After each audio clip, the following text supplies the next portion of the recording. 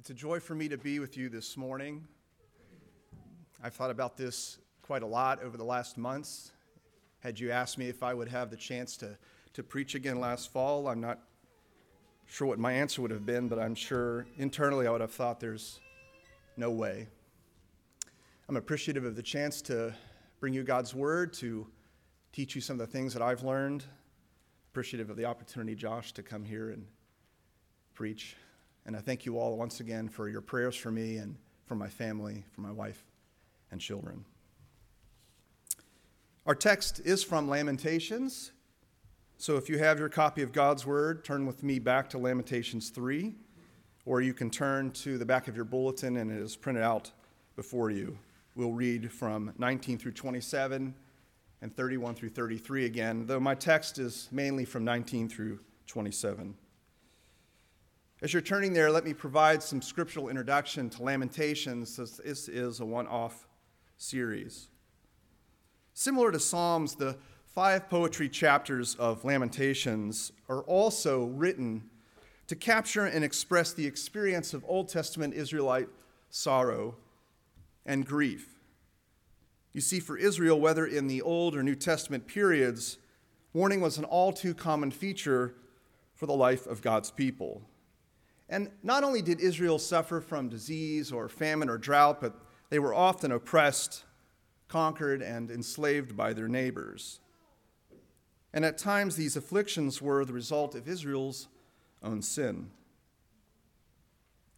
Regarding the historical background for Lamentations and for our chapter, the kingdom of Judah had experienced an unthinkable loss as the result of the people's sin. There was the destruction of Solomon's temple and the fall of Jerusalem at the hands of the Babylonians in 586, so roughly 600 years before Jesus' birth. Moreover, God's people were not only mourning the loss of their temple and city, but they were dealing with collectively and individually the affliction directed at them by their conquerors, and also from the terrible living conditions left behind in the aftermath of this war.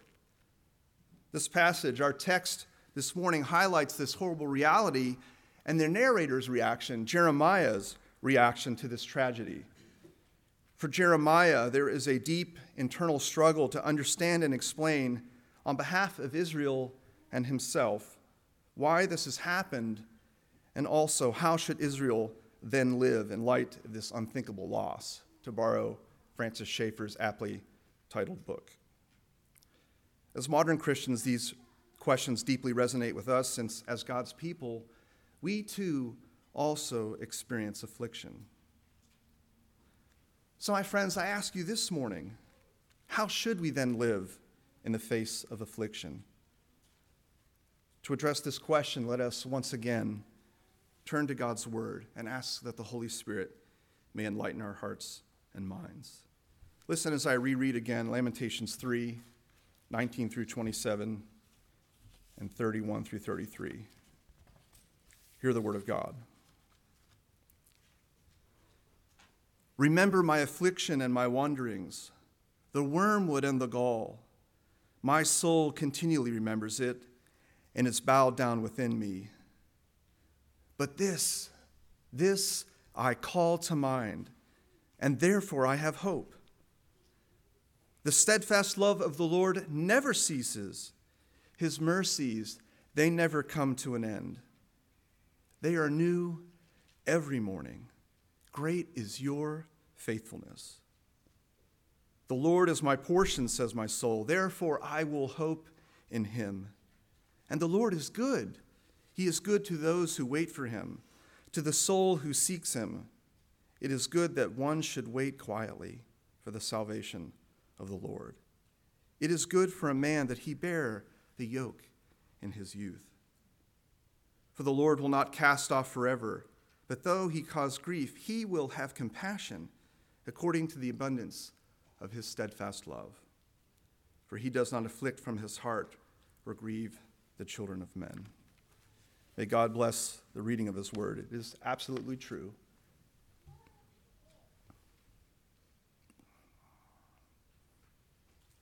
And it's given to us because he loves us. Let's pray.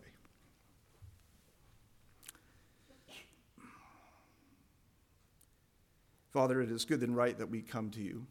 You are our life. We owe all that we have to you. Pray that you would teach us from your word, instruct us. May we hear your word. May we live it. May you live within us. May you touch us. May you be with us when we face affliction. May we grow in the grace and strength of Christ. We ask that you would fill us, Holy Spirit, today with your presence. We ask this in Christ's name. Amen. What does it mean to suffer well?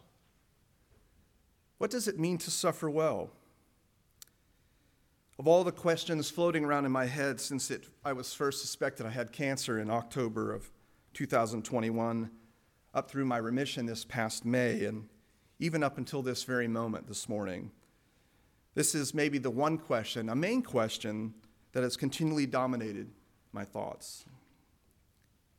Now, I know what you might be thinking. You might be thinking, Jeff, brother, is that even a proper question to ask? I mean, suffering, no matter the cause or the type, it's terrible. Isn't it enough just to survive the suffering, let alone trying to suffer well? Now, if you're thinking that, I get where you're coming from, because in some respects that question appears very arrogant. Sounds like an arrogant question to ask. However, we all will endure affliction, or we already have. It's unfortunately a part of human experience. But since it is a part of human experience and therefore unavoidable, I think it is an important question to consider. And I would suggest, since we are all going to suffer, it is probably better to suffer well than to suffer poorly if given the choice. So in actuality, I'm not sure that question is so much arrogant as it is a profoundly Christian way of framing the subject. Since we are going to suffer, it is worth considering from a biblical perspective what to do when we face it. Now, I am not at all here standing and claiming that I suffered well these past 9 cancer-defining months. That, in fact, would be arrogant, especially when I reflect back on some of the private meltdowns I had last fall, and some of them were quite bad. Many of my days were filled with panic, fear, loneliness, guilt, and sorrow, all normal reactions to affliction. The question is, what do we do with that? How is it channeled? Where do we go? So believe me when I say that I'm still wrestling with this issue and will be for the rest of my life. But you and I, we are not alone. Our narrator, Jeremiah, in our text, wrestled with this question too. In fact, Scripture is replete with examples of God's people enduring affliction. Some of that affliction is the result of sin, as it is in the case of Lamentations 3. However, other examples include suffering that is due to sickness, that is due to persecution, that is due to even comforting others, that is due for the purpose of sanctification. Some of you may be experiencing affliction for one of those reasons right now. But while the causes and circumstances of our respective sufferings will vary, I believe considering the Scripture's perspective regarding affliction and how to suffer well will serve to unite us in a similar trajectory toward greater sanctification in Christ if we are open to the question and the idea. Unfortunately, my dear brothers and sisters, if you are anything like me, that is a very hard thing to be open to. First, affliction is just that, it's affliction. Who wants to face affliction? And second, suffering well presumes that there is a purpose for affliction, which means affliction plays a divine role in God's plans for us collectively and individually. If true, then you and I, we need to maybe reevaluate our hearts, our view of affliction, and even how we engage it. You see, affliction cannot be wished away. It cannot be avoided. It, in fact, plays a vital role in our Christian walk. But what can change by the power of the Holy Spirit is our perspective and response to it.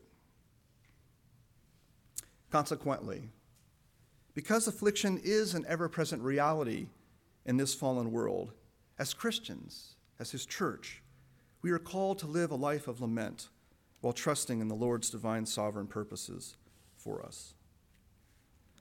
So what's our starting point? Where do we begin? Well, I have 3 points for you this morning, 3 gospel truths that I want to communicate. And the first point is this: because affliction is an ever-present reality in this fallen world, we must refocus on the Lord's hope, which is greater than our present circumstances. Look again at verses 19 through 20. This is what Jeremiah says. He says, "I remember my affliction and my wanderings, the wormwood and the gall. My soul continually remembers it and is bowed down within me." To begin, let me first say that refocusing on the Lord's hope does not mean we are to pretend our affliction isn't real, to ignore it, to just drown it out. I mean, that's just an impossible task, though people have tried. There was no amount of binge-watching Netflix TV shows and movies that I could do to make my cancer disappear. But trust me, I tried. So whether you're enduring sickness, whether you're enduring marital issues, or someone at work is constantly antagonizing you, escapism is not the answer to affliction. Nor is pretending affliction doesn't bother us and therefore keeping it to ourselves. That approach will just eat a person up alive inside, and it'll make things all the worse. I also tried that for a time. It doesn't work. Nor are we Nietzscheites, who follow the mantra, "What does not kill me makes me stronger." The Lord is not seeking to make us more self-reliant, quite the opposite. So manning up and pushing through, that's not the answer either. And that's not even God's purpose for affliction. You see, the human strategies, the coping mechanisms that we devise to deal with pain and sorrow, no matter the cause or type, are not the answer. That is just our attempt. It was my attempt to gain or exercise some type of control over the situation. And that is not suffering well. And Jeremiah, our narrator, he doesn't do any of that, actually. He doesn't ignore it. He doesn't keep it to himself or try to muscle through it. On the contrary, he fully acknowledges and embraces what has happened. He accepts it. He sees it for what it is, and then he expresses himself. His affliction, my friends, leads him to lament. Though it includes these elements, lamenting is different from just crying, grieving, and venting one's emotions, though it includes that. But lamenting, it's a type of prayer in response to affliction. Lamenting is talking to God about your pain. It's an invitation to cast your fears and sorrows on the Lord. And it has a purpose, a divine purpose, to build trust. And we know that Jeremiah is lamenting to God, that is, praying about pain, because he spends 5 chapters, including our text, highlighting the extreme severity that he and the people are facing, their anguish. He's even addressing the root cause of it all. We can vividly see the effect that Judah's destruction has on him emotionally, mentally, and spiritually. Josh read it earlier. In verse 17, Jeremiah says, "My soul is bereft of peace." And in 18, he says, "I have forgotten what happiness is." It's also taken a physical toll. It's affected him and the people in a physical way. In verse 19, the term wanderings. In Hebrew, the term literally means homelessness. And this homelessness is not referring to homelessness from poverty or losing a job or even by choice, but it's due explicitly to exile. So this type of homelessness, it's unfixable. It denotes a sense of permanency. Jeremiah's lamenting does not ignore the fact either that God has allowed this to occur. On the contrary, a significant number of verses, many verses, prior to our text in chapter 3, begin with God as the subject of the affliction. Josh read those as well. Here are a few of them. "He has driven me and brought me into darkness. He has made my flesh and skin waste away. He has walled me about so that I cannot escape. He has made my teeth grind on gravel." And there are countless others. Though the language is purposely hyperbolic in nature, it's to illustrate that the narrator, that Jeremiah, understands what has happened to the city, what's happened to the temple, what's happening to the people, what's happening to himself. And he's letting us know that this is by no accident. This is not by chance. This was not a random occurrence. And yet, though verse 20 says our narrator's soul is bowed down within him due to this God-ordained affliction, he and his soul, they do not stay bowed down. Why?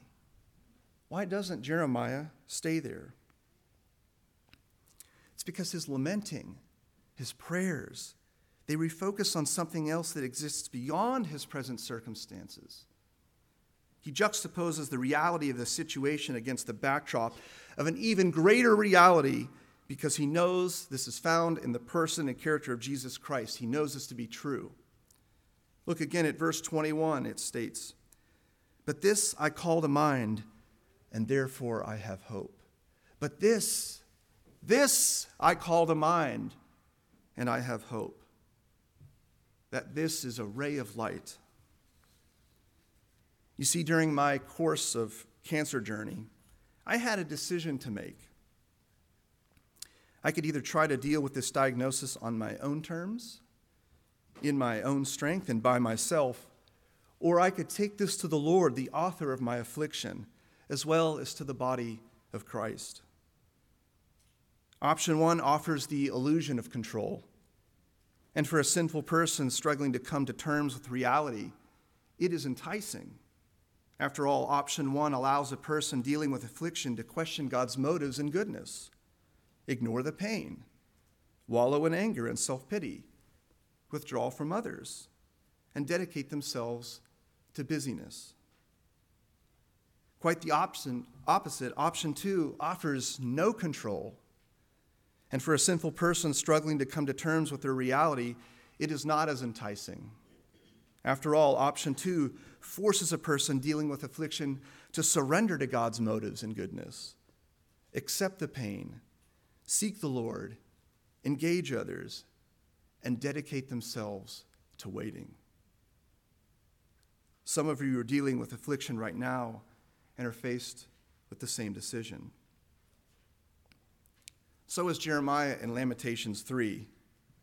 He chose option two, the harder route, but I think the suffering well route.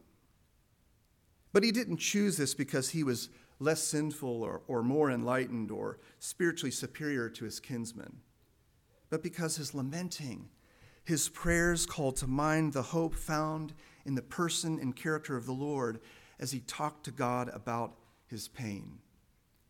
His prayers focused on the Lord's covenant faithfulness and mercy. He remembered that the way through it all was with and by the Lord. Which leads us to our second point this morning, and it's this. Because affliction is an ever-present reality in this fallen world, we must remember the Lord's love. We must remember God's love, which is greater than our present circumstances. Look back at verse 22 and 23. Jeremiah writes, "The steadfast love of the Lord never ceases." It never ceases. "His mercies never come to an end. They are new every morning. Great is your faithfulness." In this verse, the Lord's hesed, that is, the Lord's steadfast love or loving kindness, is a covenantal love. It's a type of love bond that is absolutely unbreakable. It's relational in nature. It binds or seals together two parties forever. God has this type of relationship with Judah, with Jeremiah. And he also has this type of relationship with us through our union with Jesus. But it's not unbreakable because of Jeremiah, the people, or because we are faithful, or because they or we are sinless, or because they or we are somehow worthy of God's chesed. On the contrary, Lamentations 1:5 makes this quite clear. It states, "The Lord has afflicted her for her multitude of her transgressions." But if the Lord has afflicted her, why is Jeremiah optimistic? What reason is there to hope? Why hope? Here's why he hoped. Because the Lord swore an oath to be their God. Because Jeremiah knows that God, despite his people's unfaithfulness, he will remain faithful to them in spite of their sin and in the face of their present circumstances. God cannot go back on his word. He will not go back on his word. That is an impossibility. And this is not the first time that God's people sinned against him and were afflicted. Consider the golden calf incident in Exodus, the spies entering Canaan in Joshua, the 300-year period of the judges, just to name a few. In each case, and after every affliction, God always renewed his covenant, restored his people, blessed his people, and dwelled with his people. His mercies are never ceasing because his word is tied to his character, and his character is tied to his personage. And because God will never die, his word and his promises will never die.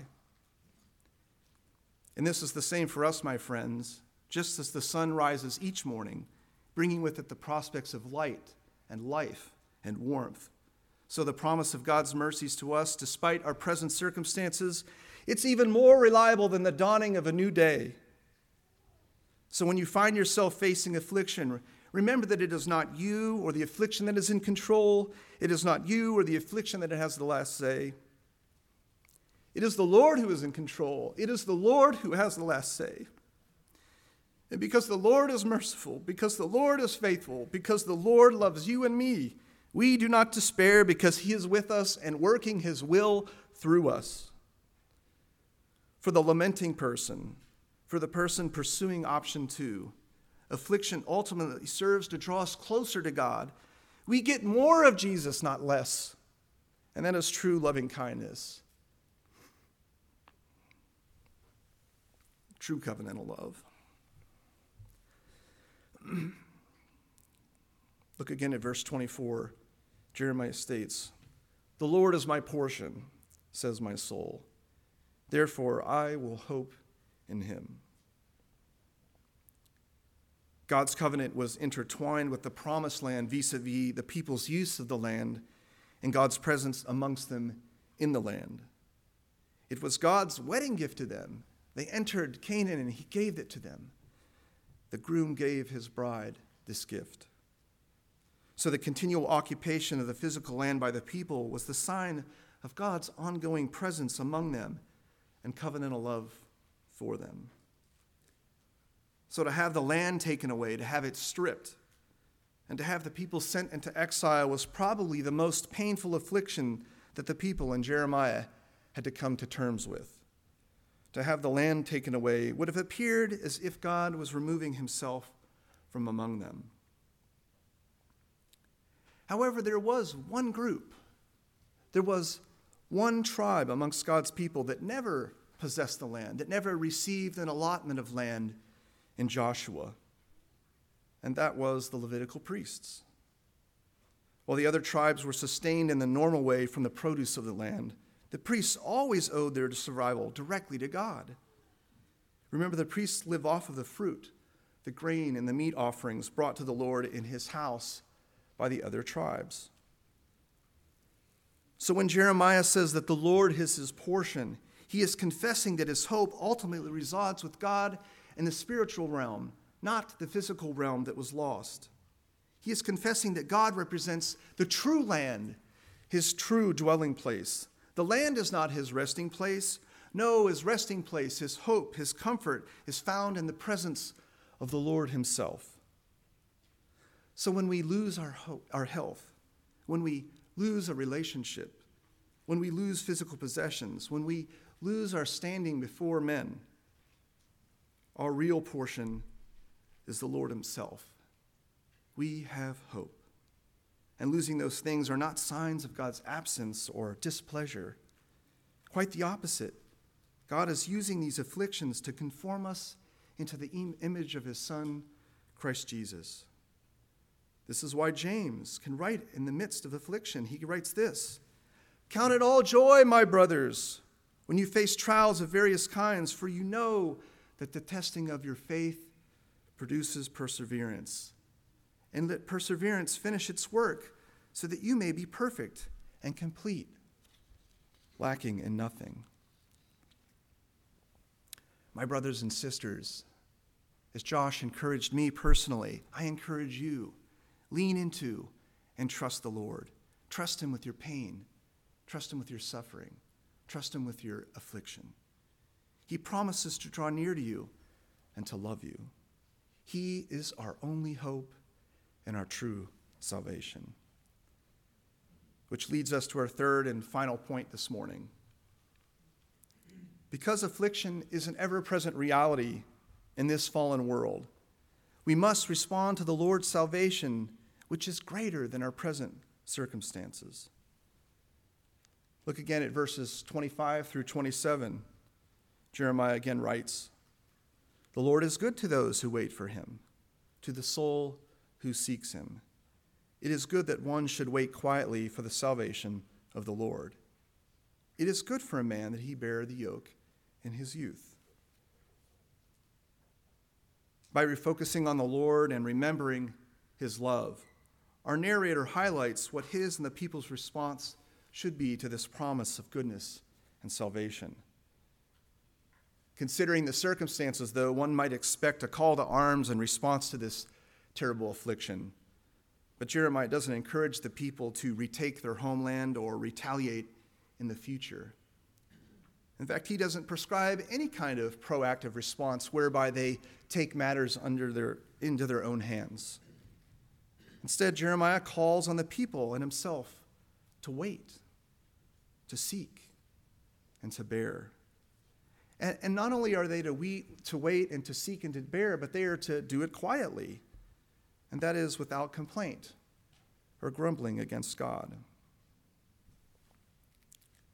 Probably the most difficult thing I had to do during the past 9 months was to wait. Boy, I was doing a lot of waiting. I was waiting on doctors to examine me. I was waiting for surgeries that were canceled to be rescheduled. I was waiting for the surgeries in the midst of it, waiting for the results of the surgeries. Once diagnosed, I waited for hours as the chemo coursed through my body. I waited for my hair to fall out.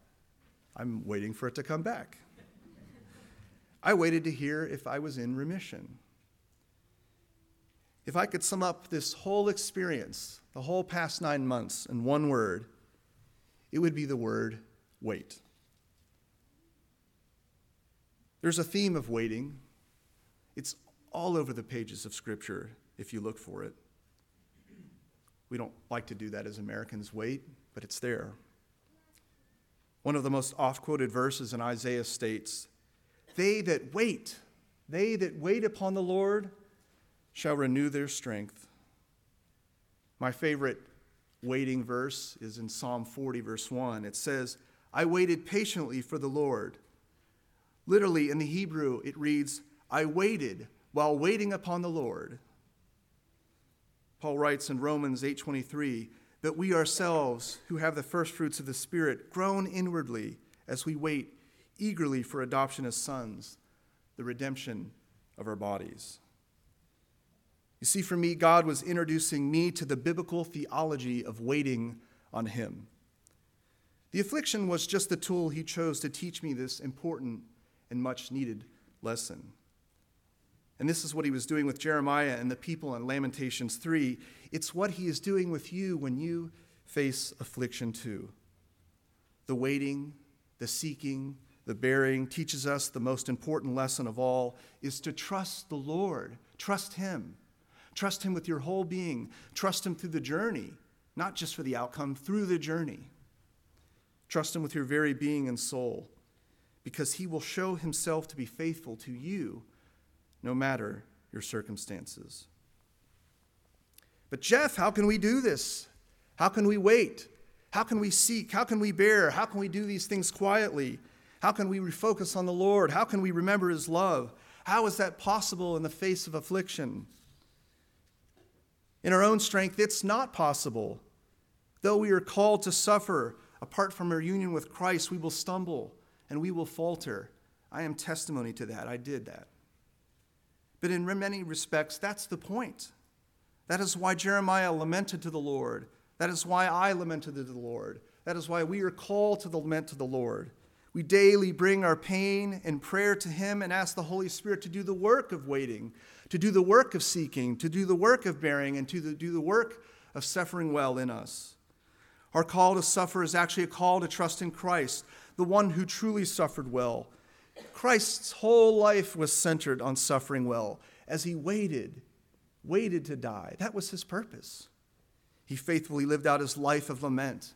He endured the ultimate suffering found at the cross so that you and I might be recipients of the Father's covenantal hope, covenantal love, and covenantal salvation.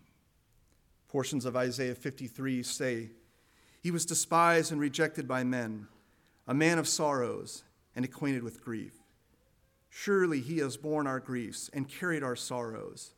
Yet we esteemed him stricken, smitten by God, and afflicted. He was oppressed, he was afflicted, yet he opened not his mouth. Like a lamb that is led to the slaughter, and like a sheep that before its shears is silent, so he opened not his mouth." And then in Hebrews 4:15 we read, "For we do not have a high priest who is unable to sympathize with our weakness, but one who in every respect has been tempted as we are, yet without sin." Our call to suffer well is a call to let ourselves go. It is a call to acknowledge our sin. It is a call to confess our need. It is a call to cling to Jesus Christ. And so we throw ourselves on the mercy seat of Jesus and we yell out, "Help me, Hosanna! Help me!" And I tell you, my friends, I tell you, and I'm a testament, he will answer you in your day of trouble. He will do it. And that, my friends, is the glorious grace of the gospel. Let's stand in prayer.